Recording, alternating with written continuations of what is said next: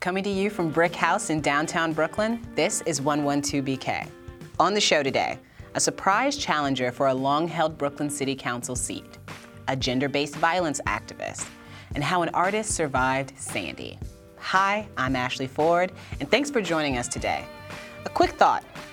On Monday, a federal judge, Colleen Kohler-Cotterly, blocked President Trump's attempt to ban people who identify as transgender from serving in the U.S. military.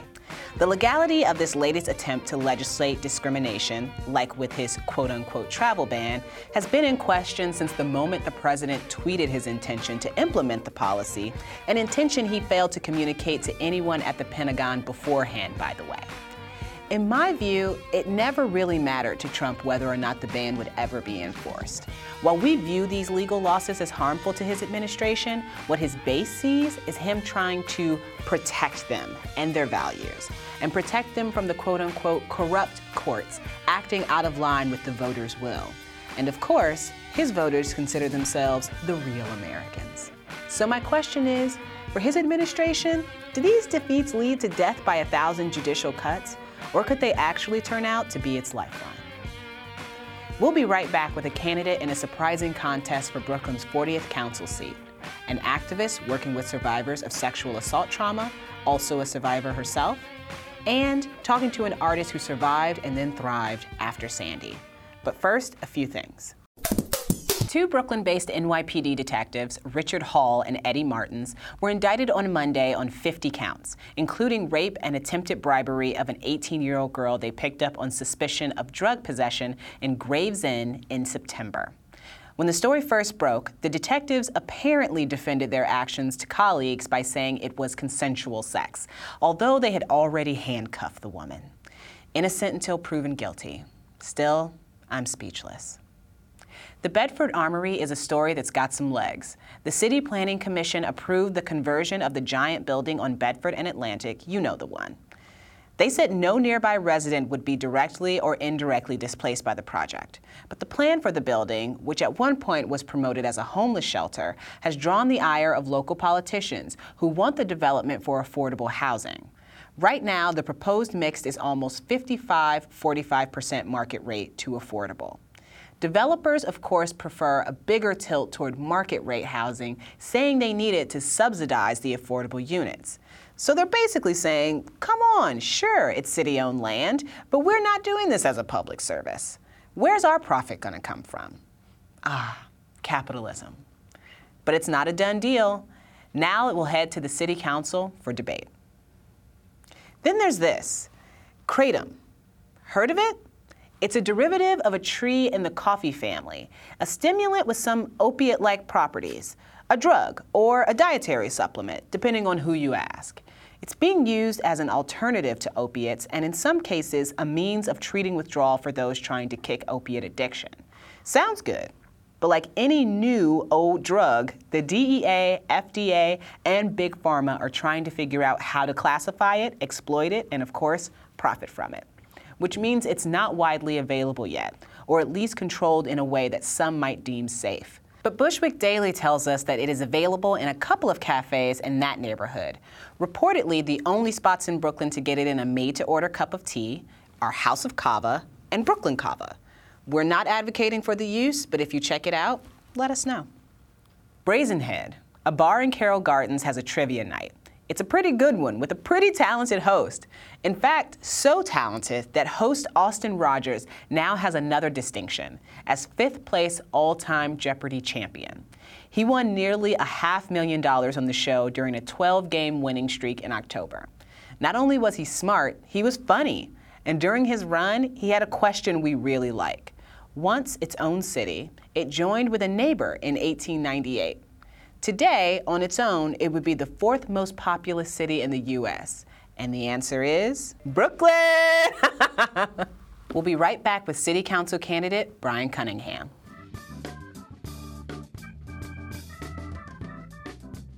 This week, we're covering local elections in a few competitive districts, including the 40th, my district, where incumbent Matthew Eugene, who was on yesterday's show, is facing a surprising challenge. It comes from Brian Cunningham, Reform Party candidate, whom Eugene defeated in the primary. So how's he still alive in the race?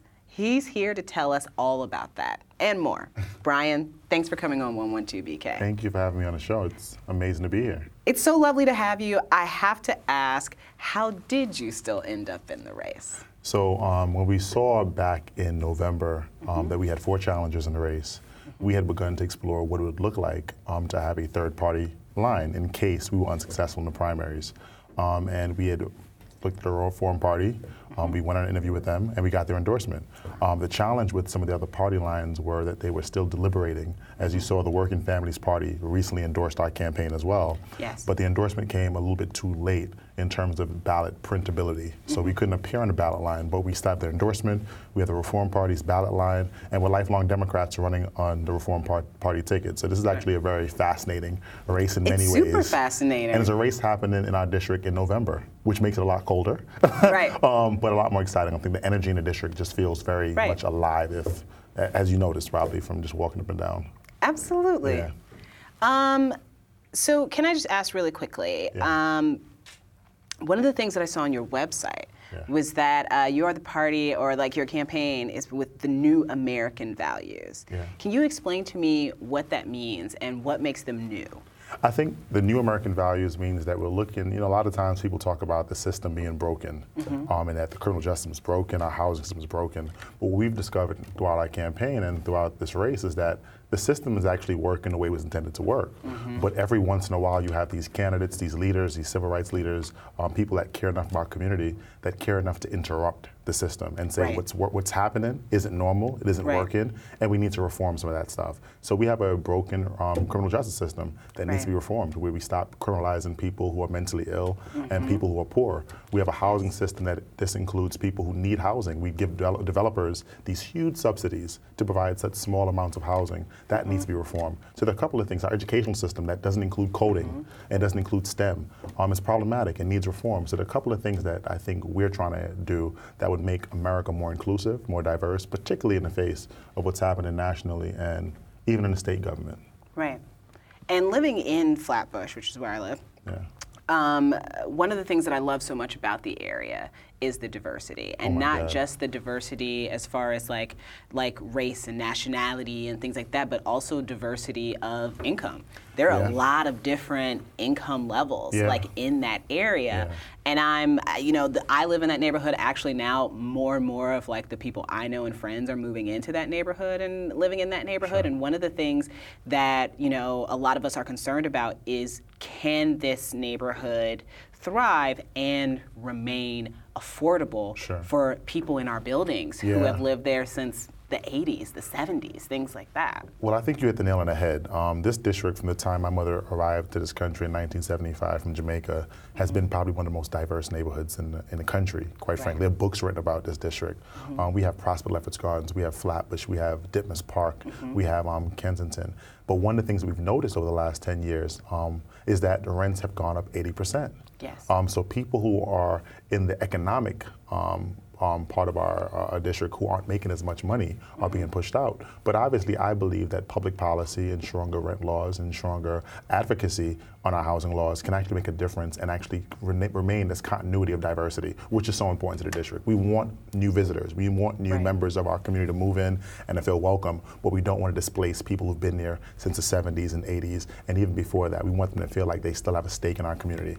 We've seen the highest number of evictions in the last few years in our district. We have the highest number of foreclosures, so it's not just renters. Homeowners aren't safe because of high property taxes. Those are things that this campaign is fighting for, to make sure we protect people that live in our community. Why so much foreclosure and evictions? What's causing that specifically? The foreclosure and evictions are prompted, well, the foreclosure piece is actually because of high property tax. What's happened is 421A, which is a state law that gives a tax subsidy of 25 years to the developer, is actually given the tax subsidy to the developer, but the building owners and the homeowners are actually seeing their prices or their taxes increase. Why is that? Because someone has to shoulder the tax burden. It's not enough to just give a subsidy. You have to make sure that you equally distribute that tax. So what we're seeing is a lot of folks who own properties are seeing a high tax subsidy. They wouldn't mind paying that high tax subsidy if they were actually seeing more affordable units of housing. But what's happened is we're only seeing 20%. And it's based off of a number called AMI, a thing called AMI, which is average medium income, when we really should be looking at community community median incomes and looking at what people in communities make to determine who qualifies for that low income and affordable housing. And what kind of taxes are the developers paying? 25%. If you say you're going to do affordable housing and you're Yeah. going to provide 20% affordable housing, you get no tax for 25 years. No taxes for 25 years? Tax abatement for 25 years if you provide 20% of affordable housing. Right now, New York City's in a housing crisis. We have over 60,000 people who are homeless in New York City, over 28,000 families, a number of kids. We have the highest number of kids in shelters coming to school hungry and from faraway locations to get to their zone school. We have a serious issue, and we cannot continue to give developers these subsidies with just providing 20% of affordable housing. We have to do more. What do you suggest we do? I think where we have city-owned land, we could do 100% affordable housing. Where we have private-owned land, we should encourage developers with the subsidy by doing 50, 30, 20. 50% market, because like you said, we have a very diverse community. We want people to come in our community who make a little bit of money, who can support the small business corridors. And we don't want to exclude anybody from coming in our neighborhoods. But we want to do 30% affordable housing, which would cover these new CMIs, community medium incomes, which would include the community's average medium income.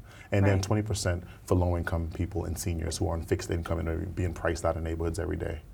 So where are you right now focusing your campaign efforts when it comes to gentrification? Because, you know, a place that I end up walking through a lot is Ditmas Park. Yeah. And that's where Victoria I see, Flatbush. yes, and that's where I see the signs. That's Yeah. where I see the Brian Cunningham yard signs. The interesting part about it is Ditmas Park is not where we're having a lot of our support. I mean, a lot of our attention. Right. But it certainly is an area that understands the message that housing is a crisis for their neighbors in Flatbush. And that's what I love about our community, is that people in Ditmas Park say, while I may not be struggling with higher rents, I struggle with the idea and the moral consciousness of my neighbors not having affordable housing. Right. And again, that's the part that makes our community so beautiful. But when you walk down Prosper Lefferts, you'll see signs in small businesses with my picture in it. And when you're in Flatbush, you'll see people in Flatbush that also have those signs in their apartment buildings saying that it's our time. So I think our coalition has been so big, so broad, so diverse that it's hard to say we have monolithic support, but it's all over the place. And I think that's just a testament to the kind of campaign we've been running, a very progressive, bold campaign that is inclusive of everyone's issues and concerns. And should you be elected, what's priority? When elected. What's priority one when you show up? I think priority one for us is, number one, I've been saying this a lot, I'm a youth, family, and community developer. Before I got into government, I got into government 10 years ago, but it was because of the things that I saw with young people in our district. I want to make sure that every single school in our district has an after-school program. Right now what's happening is at 3 o'clock, kids are being pushed out of school buildings and pushed onto corners, where police now have to get them off of corners and into their places. And that sometimes creates a negative interaction with police. There are too many young people that read below grade level that could use homework help, can use additional classes like coding and music and art, things that aren't in our curriculum, to challenge them. But then there's also some time where they can do some flex time and do some things like play basketball and do some other creative things inside of that space. So I want to see every single school in our district become an after-school program, a beacon after school, so their parents can also access that space.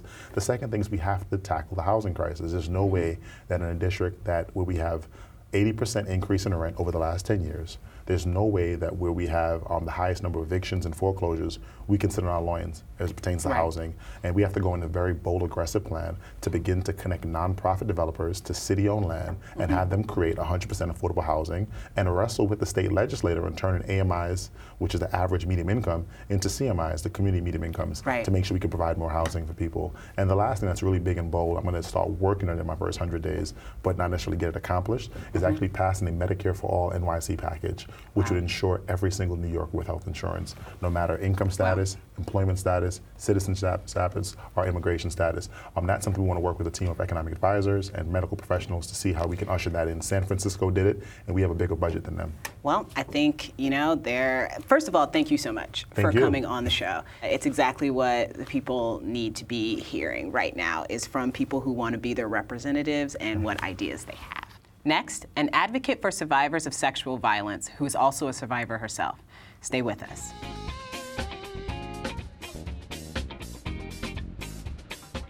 It seems every week there comes a new allegation about a celebrity and or other powerful individual who used mostly his, position to sexually assault, harass, or rape someone more vulnerable.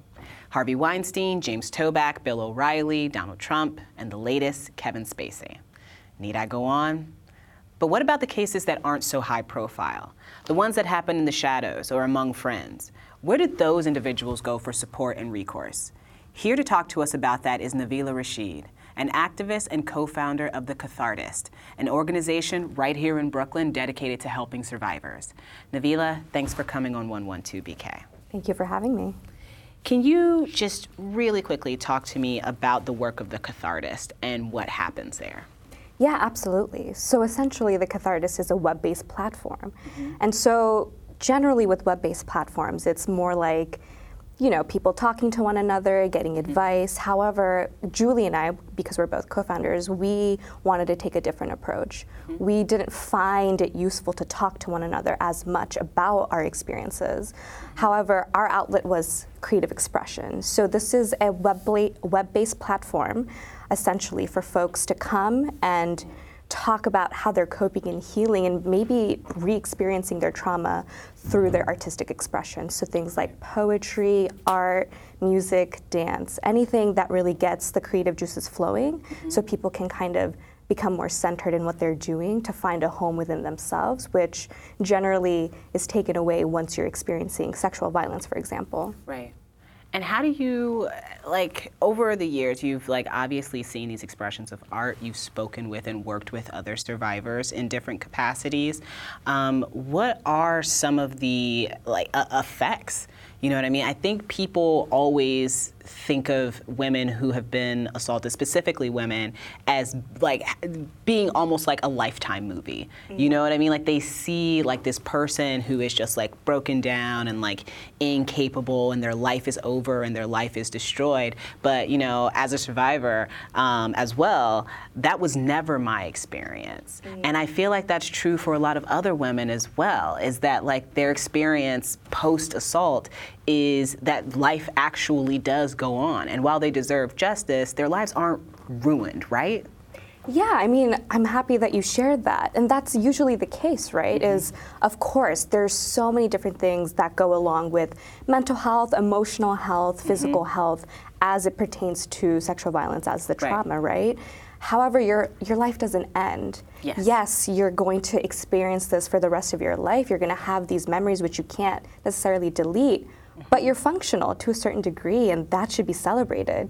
The existence of a survivor should be celebrated, and I think that should be kind of all of us trying to refocus on that aspect of what survivorship really means when it comes to sexual violence.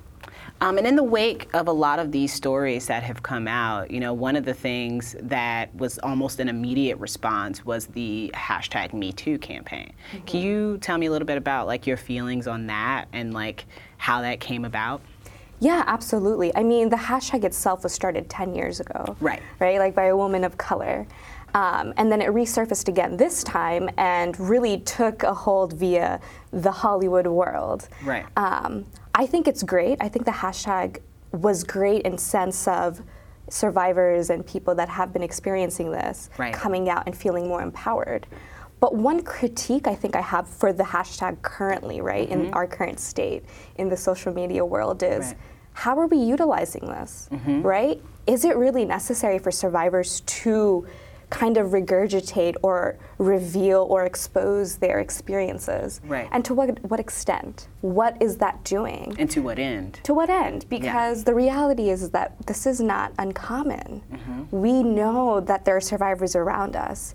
And even if we don't know, that is also a lie. That's ignorance is bliss, right? So to what extent are we going to utilize survivors' stories as a way to say, hey, this is our marketing tool? What are we going to do now? What is the next action step? How do we hold accountability? Why share stories if it's just going to stay a story? How do we hold accountability? I think some people, for some people, the Me Too campaign was sort of a, oh, this is something I can do, like quickly. Like this is just something that I can do that makes me feel like I'm not just sitting by and letting this thing happen in the world. But you're saying, you know, there are other steps, like you can go further. There are other things, you know, if you're interested in going further, there are things you can do. What can people do? Absolutely. I mean, I think one of the things that that is always my go-to is And it's unfortunate, but this is the reality, is for spaces that are doing the work, right? The advocacy work, the counseling work for survivors, we need money. Yeah. Donate, right? Or volunteer. If you know that there are these spaces around, go access these spaces. They're very accessible. Right. Check it out and volunteer, because there's no reason why we can't have more advocates in this space. Right. Right? So I think it is great to have social media as a tool for folks who might be going through invisible disabilities that prevent them from stepping out and doing more. Totally okay, right? But for those that have the ability or capacity to do more, let's step out of that social media box, because social media, to be blatantly honest, can only go so far. Right. We need policy reform. We need folks within the criminal justice system doing reform. We need people that are advocates that are going to go out. We need council members. Right. We need everyone. We need our communities. Yeah. If communities are not willing to talk about the stigmas attached with sex, sexuality, and sexual violence, how are we going to utilize social media proactively and efficiently? Right. Right? So there are steps we can take that steps outside of the hashtag. Yes, absolutely. And when you talk about stigma and sexual violence, one of the things that I think about, of course, is the fact that, you know, yes, there are women being assaulted. There are also men assaulting.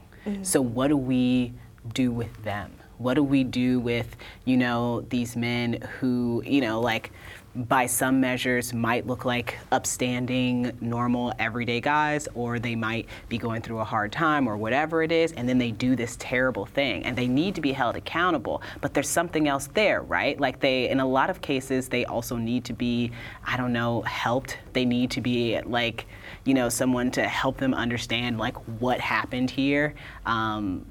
And also just like society at large. Like, how are we having those conversations of not just women don't get raped, but men don't rape? Right. Yeah, absolutely. I think it requires a certain type of cultural paradigm shift, right? The way we utilize language, the way we hold folks accountable. I did some work a couple of years back, for a couple of years, where I did work directly with sex offenders, perpetrators, also batterers of domestic violence, right? And one of the approaches we took was, one, acknowledge that you did commit a crime. Right. You committed a crime. There was an act of violence. Accept that, acknowledge that. Now let's move beyond that, right? And moving beyond that is a sense of rehabilitation. Right. How do we take perpetrators or offenders and create them functional advocates within society? Right. Because boxing them in and saying, hey, you're a rapist, that's not as helpful, because then what happens with the mentality of these offenders is that I'm a rapist, no one's going to accept me. Right. So for them to step out of that box, right, we need to let them know what it feels like to be a survivor, in a sense. What have they done to the person? What have they done to their victims? Right. And it's possible. Of course, they have to, you know, go through the consequences of their actions, but we also need to do rehabilitation so that they can be activists. Absolutely. And I agree with that. Thank you so much for coming on here and for having this conversation. It's such an important conversation. I hope it continues into the lives and homes of the people who are watching and listening. Thank you for having me. Next, wrapping up our coverage of Sandy, for this year anyway, with a happy-go-lucky musician who was having a blast in New York, playing drums on Pringles cans. That is, until his luck changed.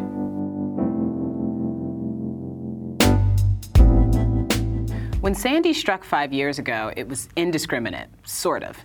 It hit people all across the borough, but low-income areas were often hit worse.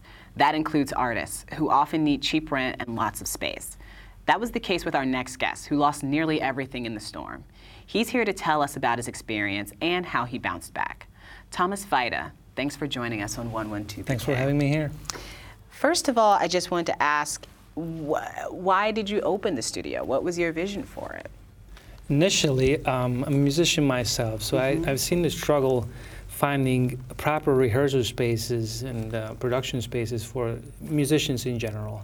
I had one of those guys, we had spaces, but was always limited access to it. So I figured, why don't we open a 24/7 space that musicians can access to? And that was pretty much in mind, and of course, make it affordable. Right. And where was it again? We were on 9th Street at between Smith Street and 2nd Avenue at the Gowanus Canal. Yeah, so right there. The official first location, yes. Right. So when you initially heard about Superstorm Sandy coming, were you worried? Were you like thinking that it could affect you the way it did? Or were you kind of, I was worried, and I made sure my tenants are worried too, because Right. I knew it's going to be a hit. Right. Of course, not everybody listened. I told them, guys, watch your valuables, take them out if necessary, put them upstairs somewhere. We're going to get hit. The problem was that street always flooded. Right. Initially. So people were kind of like, it floods all the time. I was expecting, not 2 foot, but 3-4 feet of water Right. possibly coming into the building. Right. So, and I warned businesses around me too, which was actually the main problem, Right. the water getting into the space. So what did it end up looking like once Sandy had come through, once you were able to see exactly what had happened in the studio? What did the studio look like? It was devastating. I mean, Yeah. think about having salt seawater coming in combined with the beautiful Gowanus water. Yeah. So it was toxic and salty. So anything that water touched, the equipment considered damaged. Right. Because you can't wash it out. It's salt, it penetrates through everything, Right. plus the toxicity of the other water, of the mixture. And considering that the water mainly came from other businesses into my Right. spaces, I've sealed Right. my area as much as I could, but But it got in. It got in, And 10-foot still- surge through wood shops, metal, Right. metal fabricators. Oh, I It broke can't through imagine. walls and doors, and I it can't was a imagine. terrible scene. The guy from neighbor business sent me some pictures. I'm like, look, this is the water level. I couldn't recognize the space. Yeah, you know it what I looked mean? completely different. How did Yeah. you get into the rebuilding process, though? Like, how did that work for you? Luckily, the paparazzi wasn't seen. We got into a couple papers, and one of the owners of Acumen Capital read an article about the damages and the losses I had, and gratefully offered me some temporary spaces. Excellent, excellent. Yeah, and that's how it happened. Actually, the next month, it happened end of October. In December, we were already rebuilding it, and in January, we already had some spaces open. Wow. I was able to help out with musicians, that they lost their spaces at our old space, and we just kept growing in that area, and helped as much as I could. Well, how are things now? Things are very good. Yeah. Thank you for asking. With Sandy, we lost 25 rooms. Over the course of 2-3 years, we were able to rebuild those 25 rooms and actually build another 25 rooms Excellent. on 2 locations now to help the community and still offering great rehearsal spaces. Now, in the last 2 years, I was also able to open a recording studio, Right. which also a new aspect of the business with the difficulties, but also trying to help the local community with That's affordable recording structures. That's excellent. Yeah. Well, thank you so much, Thomas, for being here. Tomas, I Yeah. want to make sure I say that right. Tomas, Thank you so yes. much for being here. I You're very really welcome. appreciate it, and I'm so glad you were able to rebuild and get everything back together Yeah. and keep contributing to your community. Yeah, thank you very much. And thank you, dear audience, for joining us as we get up to cruising speed with this new show. I'm really enjoying being here, and I hope you are too. As always, please let the night sleepers know they can catch the show on SoundCloud. See you next time. 112BK is hosted by Ashley Ford, produced by Ross Tuttle, Fred Brown, Shireen Bargi, Emily Bogosian, and Kritzy Roberts. Edited by Clinton Filson Jr. and Kyrell Palmer. Our audio engineer is Eric Haugesed. Executive producers are Aziz Isham, Jonathan Leaf, and Sasha Mathias.